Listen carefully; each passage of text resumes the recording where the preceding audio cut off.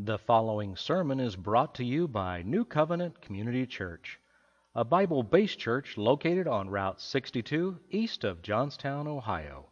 To learn about New Covenant Community Church, visit www.new-covenant.org. Again, that is new-covenant.org. Now, enjoy the message. Welcome, New Covenant Community Church. Thank you for all of you that are joining our live stream at this time. A great thanks to Travis and Joseph for being here to run our equipment and to make sure that everything is working properly. We're glad that you're here. I certainly hope that in your homes that you would grab a Bible, as you'll certainly need one today. Before we get into it, though, I will start us off in prayer in just a moment, but just a few announcements before we get any further, just to take a note of these announcements. Please remember our Love Your Neighbor campaign during these weeks. Many of you have seen this posted on our website, on our social media platforms, and through our email system. All this campaign is simply the recognition that we're spreading this out to our community in the surrounding areas of Alexandria, Johnstown, Mount Vernon, and some of the other areas, to let people know that if they are considered high risk, being elderly, or if they have a chronic health issue, and it would be dangerous for them to get out and go grocery shopping or run errands or whatever it is that they need to do. If you cannot care for them yourself, which is certainly what we want to do during this time, to be the hands and feet of Christ, but if you cannot care for them yourself, if you are sick yourself or cannot get out yourself, have them call the church office.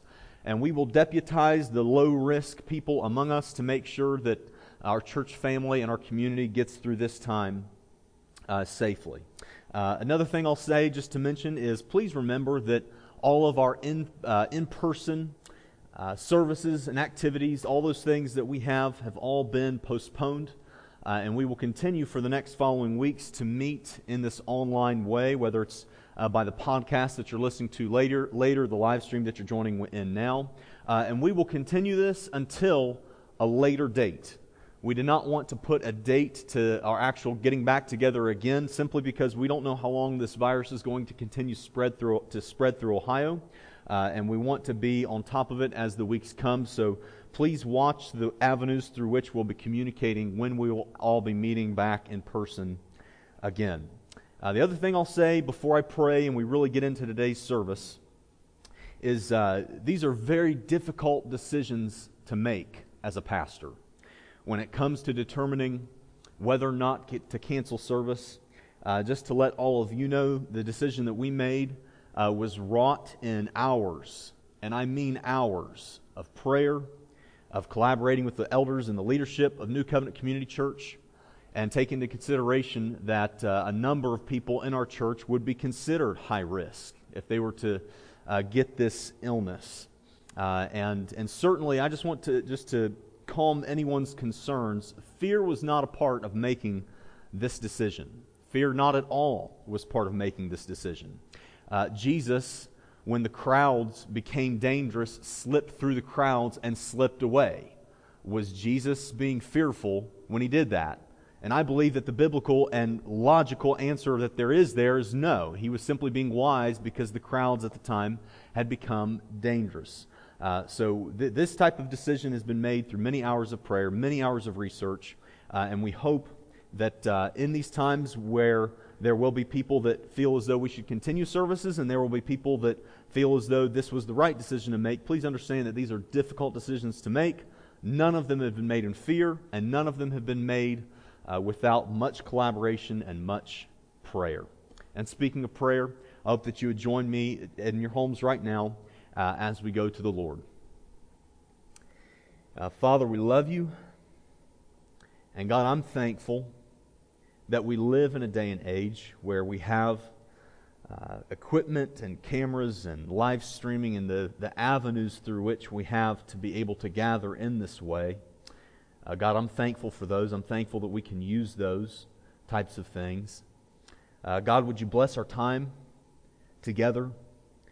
God, would you bless this time as this virus spreads across our state? God, let us see this as an opportunity to love our neighbors, to call them, to check on them, Father, I think if each of us were very honest, we would realize in our heart that loving our neighbors, the people that actually live near us, that loving them and caring for them is probably something that all of us have done a very poor job of. So God, I pray that you would help us to redeem our disobedience and our lack of caring for them in this time. Thank you for the invite that you have given to us in this time where life has to slow down. Thank you that you have allowed us an opportunity to be the church, to be your hands and feet, and to show the world that is so very scared how much grace and how much peace there is in being your child. It's in Jesus' name that we pray. And you can all say amen in your living rooms. If you have a Bible, and I certainly hope that you do in your home, go get it if you don't already have it. And when you have it, go to 1 Peter chapter 4. Now, this can be a difficult book to find if you're not familiar with your Bible. It can sometimes be easier to go backwards from Revelation to Jude, 3rd, 2nd, 1 John, 2 Peter, 1 Peter. And while you're digging your way there, I already have my Bible turned there, so I'll give you a moment to make sure that you're there in your Bibles. And while you're going there, I'll tell you something that you may or may not have known. If you take an oyster, you probably didn't expect for me to start today's sermon that way. But if you take an oyster and it has a piece of sand, a grain of sand lodged on the inside of its shell, that oyster will become irritated. And though it may try to get the piece of lodged sand out from the inside of its shell, if it's unsuccessful, it will continue to be irritated, and then it will begin to cover this grain of sand with a hard type of material, layer after layer after layer. And after so long of being irritated, eventually it will produce what you and I know to be a pearl, something that's very precious. And what we know is that the same God who designed oysters to be irritated and then to produce a pearl is the same God who produced Christians, who made Christians such that when we are irritated, such that when we suffer, that we produce something beautiful as well. The book of 1 Peter, as we've studied before, we know, was first read by Christians in the year 64 A.D. Now, those Christians had sand, or challenges, if you will. We know that the emperor at that time was Nero, who hated Christians. The Christians were blamed for the fires in Rome. They were persecuted greatly. Their meetings, their church meetings, were hindered from meeting together in the way they normally did. And we know, too, that the church in the year 2020 also has some sand or some challenges. We have political upheaval in our land. We have division in our world like we've never seen before. Abortions running rampant throughout our nation, throughout our world. The war on the biblical definition of marriage, predominantly from the LGBTQ movement. We too have hindered meetings, as all of us are experiencing this morning. We have sand. We have challenges the same way. So the question on the table this morning is, what do we do with the sand? What do we do as Christians with the suffering that comes our way? If it were not for irritated oysters, it would not be for pearls. If it were not for Christian suffering, it would not be for blank. And that blank is what I hope to be able to fill in as we go through today's sermon. So 1 Peter chapter 4, I hope you're already there. Look now to verse 12. It says, "Beloved, do not think it strange concerning the fiery trial which is to try you, as though some strange thing happened to you. But rejoice to the extent that you partake of Christ's sufferings, that when His glory is revealed, you may also be glad with exceeding joy." Now, that portion of Scripture sounds really normal. Beloved, do not think it strange concerning the fiery trial which is to try you. That all sounds very normal to us until you look at verse 13 that we've already read, which says, "But rejoice." We are to rejoice in this fiery trial that is to come to us, in the sand and in the challenges that are to come to Christians, to the extent which we partake of Christ's sufferings. That doesn't sound normal to us, to rejoice at issues and trials and difficulty. And all, to be plain, it is the unsaved person's perspective. It is the natural humanistic way of thinking that suffering and trials are pointless, and that the chief goal of trials and suffering is simply to see their end. Christopher Hitchens, who is no longer on the earth living anymore, the famous, as many of you will know him, as being the famous atheist, arguably even a hater of God and a debater of Christians and a disprover of Scripture, so-called. He was quoted saying this when it was found that cancer was in his body and would likely be the cause of his death. He said this, quote, "I'm here as a product of process of evolution, which doesn't make very many exceptions, and which rates life relatively cheaply. I mean, most human beings who've ever been born would have been dead long before they reached my age. So to be relatively healthy at 62 is to be dealt a pretty good hand by the cosmos, which does not know I'm here and won't notice when I'm gone." End of quote. Church, let me ask you a question there sitting in your living rooms at home. What do you call an irritated oyster that does not produce a pearl? An irritated oyster. What do you get when you have an irritated unbeliever that doesn't produce anything and they see no point in the suffering and it's just simply a pointless thing that they want to see the end of? What do you call that person? An irritated unbeliever. It's pointless. It doesn't mean anything. Now, if you were to contrast that with Christian suffering, and if you're all sitting in this room, which I certainly hope that very shortly we'll be able to have a room full of people like we have, I would ask you all to say amen at that. But when we contrast Christian suffering, what the Bible says, now look back to your Bibles, it says, rejoice to the extent that you partake of Christ's sufferings. Now, what I'll say there is to make a note that the goal, scripturally what we see here, is not simply to suffer. That's not the chief end and the goal, to suffer. I've even known of some people, not personally, but I've heard of people that are quote-unquote Christians who will simply put their body in inflicting painful situations simply because they think that's the end, that will somehow appease God. To the extreme that I've even heard of people actually crucifying their own bodies on a cross simply because they think that they are to rejoice in that suffering to the extent that Christ suffered, which was dying on a cross, and therefore they crucify themselves. And just to be clear, that type of person does not know God. They do not know the love and the mercy and the grace of God's redeeming love. The goal, however, the truthful biblical interpretation that I think is for you and me today and even this morning, is that we are to rejoice in the suffering that comes our way as Christians for the purpose of becoming more like Jesus. We suffer to the extent that Christ suffered to be more like Him, so that when we suffer temptation and we're battling temptation, we allow that to have its work in our lives such that it changes us, and then we know how to battle temptation like Jesus did, which was with Scripture.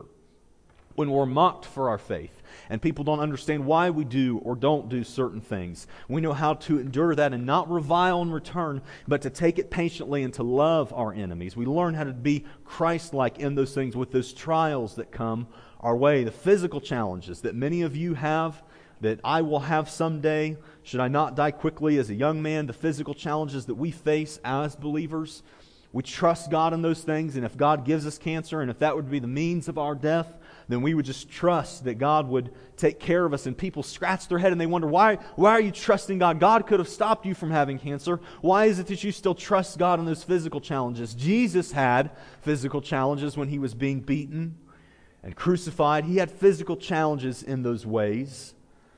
And when we become like Christ in those sufferings and those fiery trials, that we ought not to be thinking that some strange thing has come upon us, but when those things come our way, we allow it to have its work. We allow our irritation to produce something beautiful, which is a Christ likeness. And here's the reason why. Look back to your Bible. It says that, or so that, when His glory is revealed, you may also be glad with exceeding joy. When His glory is revealed, you may be glad also with exceeding joy. And you say, Pastor Ben, okay, we're following you. We're to rejoice in the suffering that comes our way that will make us more like Christ. It will build our character. It will bring glory to God. And we'll have joy at the end of those things when His glory is revealed. When is it that God's glory is revealed? Two main interpretations that I'll give you. I tend to favor the first. And the first is simply that God's glory is revealed when He returns. So here's what that looks like. A Christian has suffered persecution for being a Christian, which we all will if we're actually true believers, that we're walking faithfully before God. We're allowing the sufferings and the trials to have its proper work in our life to bring glory to God, and it builds us, makes us more like Jesus. When God's glory returns and Jesus returns, we can stand there faithfully with our arms lifted high, praising God that His glory is coming, knowing that we have been changed and chastised by these great works of God in our life. The second interpretation is that God's glory is revealed simply at the end of our momentary suffering on earth through the different trials that God brings us through. I think of the Israelites and the great exodus out of Egypt. When they got through that situation, they were able to look back on their life and say, there was my God, and there was my God, and God parted the Red Sea, and God brought the plagues, and God brought us through this amazingly difficult situation. His glory was revealed at the end of that. And undoubtedly, when we get through those types of things, when we get through very challenging trials and things in our jobs and in difficult relationships and whatever it is that we face, we get through that and we look back on the great mercy of God and His great glory that has been revealed to us through those difficult trials sometimes. But the thing that we get from all of this is that Christian suffering ends in exceeding joy. Christian suffering ends in exceeding joy. Regardless of how God's glory is revealed, when it is revealed in God's timing and how He chooses, we will have exceeding joy when our suffering ends as a Christian. A properly irritated oyster produces beautiful pearls. A properly irritated Christian produces wonderful things in their life, becoming more like Christ and exceeding joy at the end of our suffering. There was a boy who was born, and as a toddler, it became very evident that his legs were not growing properly. So the parents took him to the doctor, and it was determined that he needed these special kind of casts to be put on his legs at night. And every night the parents would place these casts on the boy's legs to hold his legs in a certain position so that his legs could start to grow straight. And the end goal was that if this therapy was successful, that his legs would grow properly, he'd be able to run. He'd be totally whole as an adult and not have any issues with his legs that were currently setting him up to be crippled someday. And every night the boy would cry, this young toddler would cry, because it was a painful process. It was a painful process the boy had to go through with his cast being put on. And the parents inflicted the pain on the boy. They were the ones that had to put his legs in these devices so that his legs could grow straight. But lo and behold, this irritation had its proper work. And eventually that boy grew up into a man who was able to run marathons without any issues in his legs whatsoever because of the proper irritation. His joy came at the end of his suffering. Now, if you would look to verse 14. It says, if you are reproached for the name of Christ.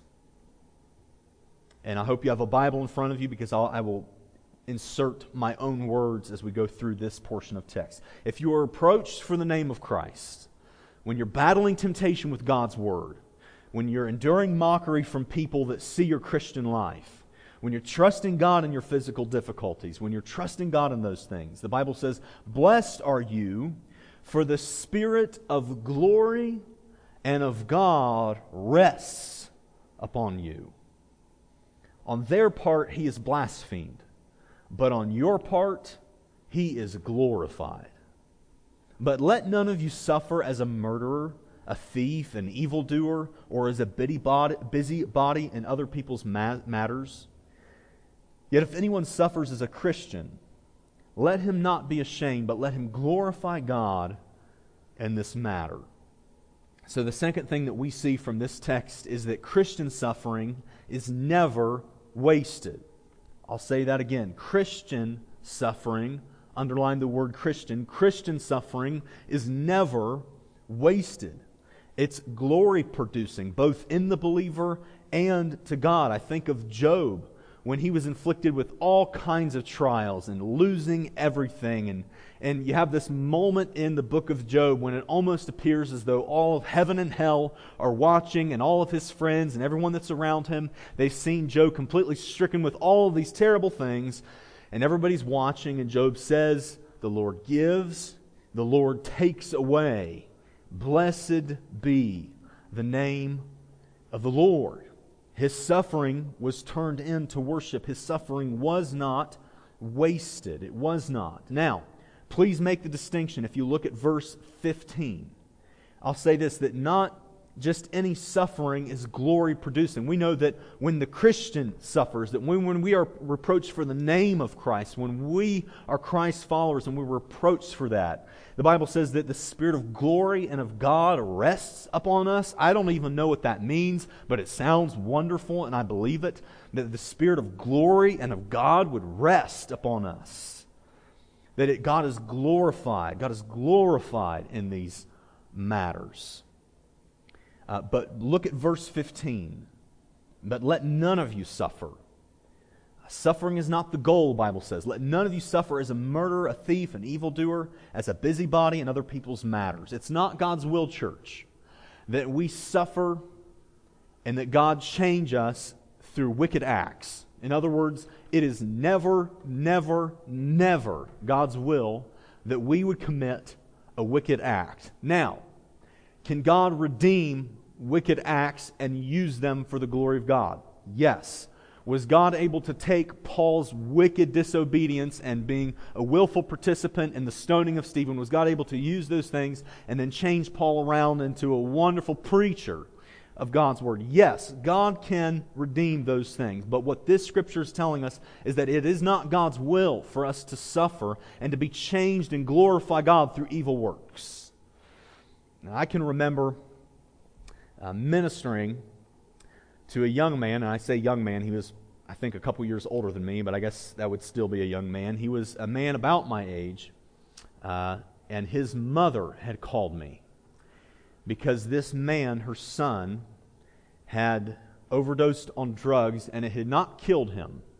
Very close to killing him, but it did not kill him. And his mother wanted me to come in and minister to him. And I thought, okay, so I go to the hospital, I walk in the room, and this man, who I've never met before, is laying on the hospital bed, and he's awake, he's completely coherent, he was not killed, his mind was fresh enough at this point, after it was been quite a few hours after this drug incident. And his mother goes to the other end of the hospital room to talk to this man's young children. And there I am, standing with this man laying on this hospital bed who I'm supposed to minister to. And the moment I walked in the door, it became very clear to me that he did not want me there. I could see it in his eyes. I could tell by the lack of his response to my questions. It became very clear he did not want me there. But I'm standing there, and I try my very best. I did my very best. I'm praying quietly in my heart, and I'm asking him questions, trying to draw him out, trying to ask about his spiritual life, trying to give him anything that I could do to, at all possibly, anything I could absolutely do to help him. I would have loved to do that, but it became very clear very quickly that he did not want me there. And once I decided that I had done everything that I could do, and my presence further was simply going to annoy him, and I knew that it was time for me to leave, I wanted to get his attention one last time, and I snapped my finger and said, "Hey, listen to me. Look at me at least once." And I looked at him and I said, "Don't let this suffering be wasted. God has given you a merciful chance. Don't let this time be wasted." And I turned around and left. And sadly, that suffering was wasted. It was just a number of weeks later that he overdosed to the point that it did kill his body. Church, it is never God's will that we commit evil acts. It is God's will that when He brings Christian suffering, that we let it have its proper work in us, to let it change us, to let it make us more Christ-like.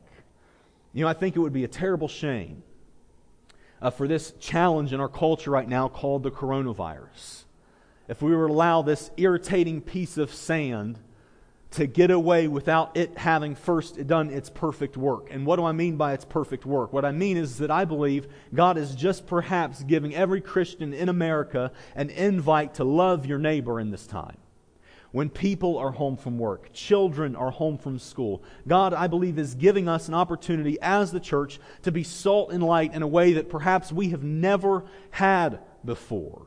And quite frankly, as I prayed earlier, I believe that many of us do a very, very poor job of this. So let us seize the day, church. Let us seize this moment. Let us take this irritating piece of sand that's messed up our work schedules and messed up our church meetings and done all these things. Let us continue to cover that grain of sand with something beautiful. Let us call our neighbors. Let us check on them. Call every senior person that lives on your street. Ensure that they're doing all right. Offer to go, if you're a young, healthy, low-risk individual, offer to go to the grocery store for them. Run whatever errands they need. Take care of the outside of their house. Do what it is that we can do to love on our neighbors. God has given us a great opportunity. Let us not lose this moment, church. Let us not see this suffering as simply something that's pointless. Christian suffering is never, ever wasted. Now, if you look to verse 17, and this is a very difficult piece of text, but I'll go through it with the Holy Spirit's help as best I know how. Verse 17, it says, "For the time has come for judgment to begin at the house of God. And if it begins with us first, what will be the end of those who do not obey the gospel of God? Now, if the righteous one is scarcely saved, where will the ungodly and the sinner appear?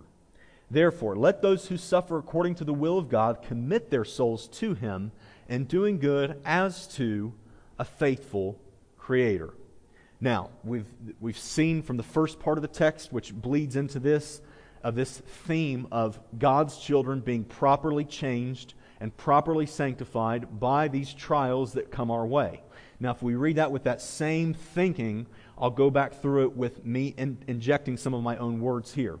The Bible says, "For the time has come for judgment to begin in the house of God." Okay? The time has come for God's children to have grains of sand in their shell, if you will, to be properly irritated and to produce sanctification and built character and glory to God. That time has come in the house of God, in God's house, among God's children.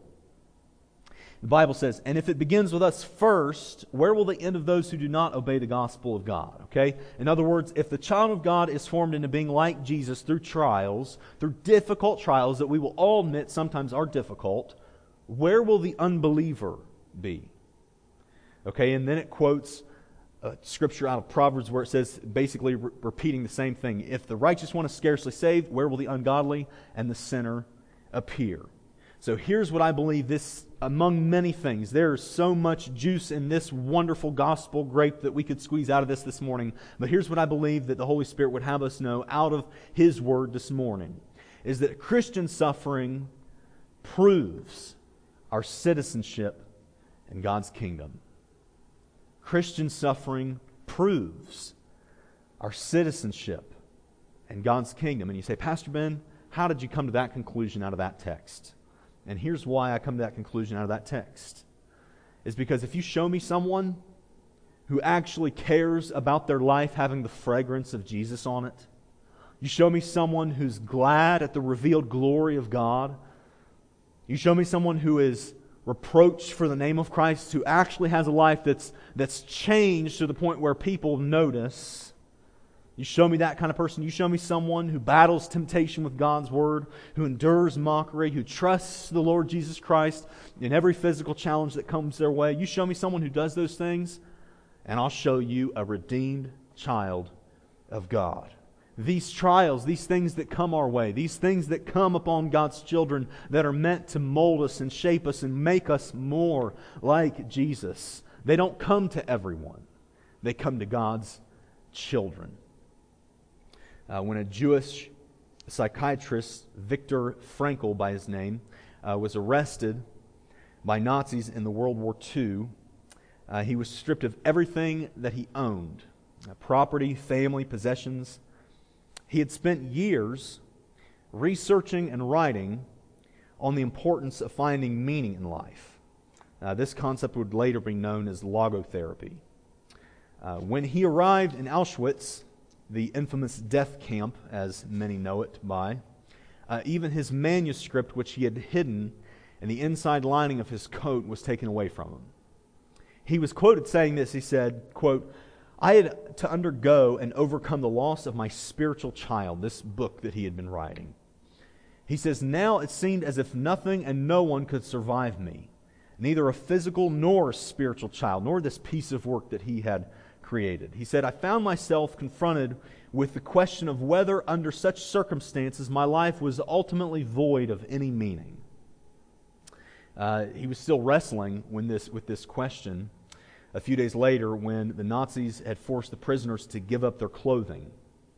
He was quoted saying this. He says, "I had to surrender my clothes and in turn inherited a worn-out set of rags that an inmate had been given from an inmate that had already gone to the gas chamber," said Frankl. "Instead of the many pages of my manuscript that he had hidden in the inside lining of his coat, he found in the pocket of the newly acquired coat a single page on which was written Deuteronomy 6, verses 4 and 5. 'Hear, O Israel, the Lord our God is one God, and you shall love the Lord your God with all your heart, with all your soul, and with all your might.'" He said, quote, "How should I have interpreted a coincidence other than as a challenge to live my thoughts instead of merely putting them on paper?" Later, Frankl reflected on his ordeal, and he wrote in his book, Man's Search for Meaning, he said, quote, "There is nothing in the world that would so effectively help one to survive even the worst conditions as the knowledge that there is a meaning in one's life. He who has a why to live for can bear almost any how." He who has a why to live for can bear almost any how. And church, can I just encourage you, sitting in your living room at home, that we as God's children have the greatest why to live for. The God who loves the creation that He made, the creation that rebelled against Him, would suffer and bleed and die on a cross for me and for you. And not only does He leave us alone, He never leaves us nor forsakes us. He guides us like a good parent, like a good father, like a good shepherd. The Spirit of glory and of God rests on us when trials come our way, and we glorify God and we build ourselves up in our character and our ability to say no to temptations, and it's proof that we have citizenship in God's kingdom. Proverbs 3 verse 12 says, "For whom the Lord loves, He corrects, just as the Father, the Son in whom He delights." Church, in this time, in our culture today, we have no reason to fear. It's an irritating piece of sand inside the shell that I believe God has intended to make something beautiful out of. But my prayer for you and for me is that we do not miss this moment. We do not see the irritating pieces of sand and challenges and suffering in life as simply pointless, frivolous things that we just seek the end of. No, let us seek what God intends to do in us and through us through the trials that we face in our lives as Christians, in the culture as a whole, and let us follow Jesus the entire way. Let me pray for us as we pray in our homes and wherever it is that you are listening to this sermon. God, you're a wonderful King, God. And we would be so foolish, God, to think that this coronavirus and any future challenge that will come, to think that you're not using those things for your glory, that you're not redeeming those things, that God, those things are not pointless. None of these things have happened by accident, God. You're sovereign, you're great, and you're mighty. So, Father, as your children, Jesus, as the flock of your field, with you being our shepherd, as we follow you, God, would you show us how to use these things? Would you show us what it is that you're doing? Would you make us obedient to love our neighbor in these times? Would you make us obedient to love one another, God? Father, we love you. Thank you for the redeeming gift of grace that you give freely. One that we could not earn, one that we could not work for, but one that you give as a gift so that no one could ever possibly boast in their goodness and greatness. But Lord, all we can do is turn these struggles into praise and into prayer, and to recognize that it is you, God. It is you at the end of the day that is sovereign. It is you at the end of the day that we trust. We trust you, God, and we worship you in these times. We love you, Jesus. In your great and holy name, we do say as a church in our homes, we say amen and amen. God bless you today. I've been on the phone with many of you, countless hours over the past week. I look forward to another week of ministering to you in that way, taking care of each other as best we know how in this time. We look forward to joining in again next week at the same time with this live stream. Again, please be vigilant of the ways through which we'll communicate when we will all meet back together.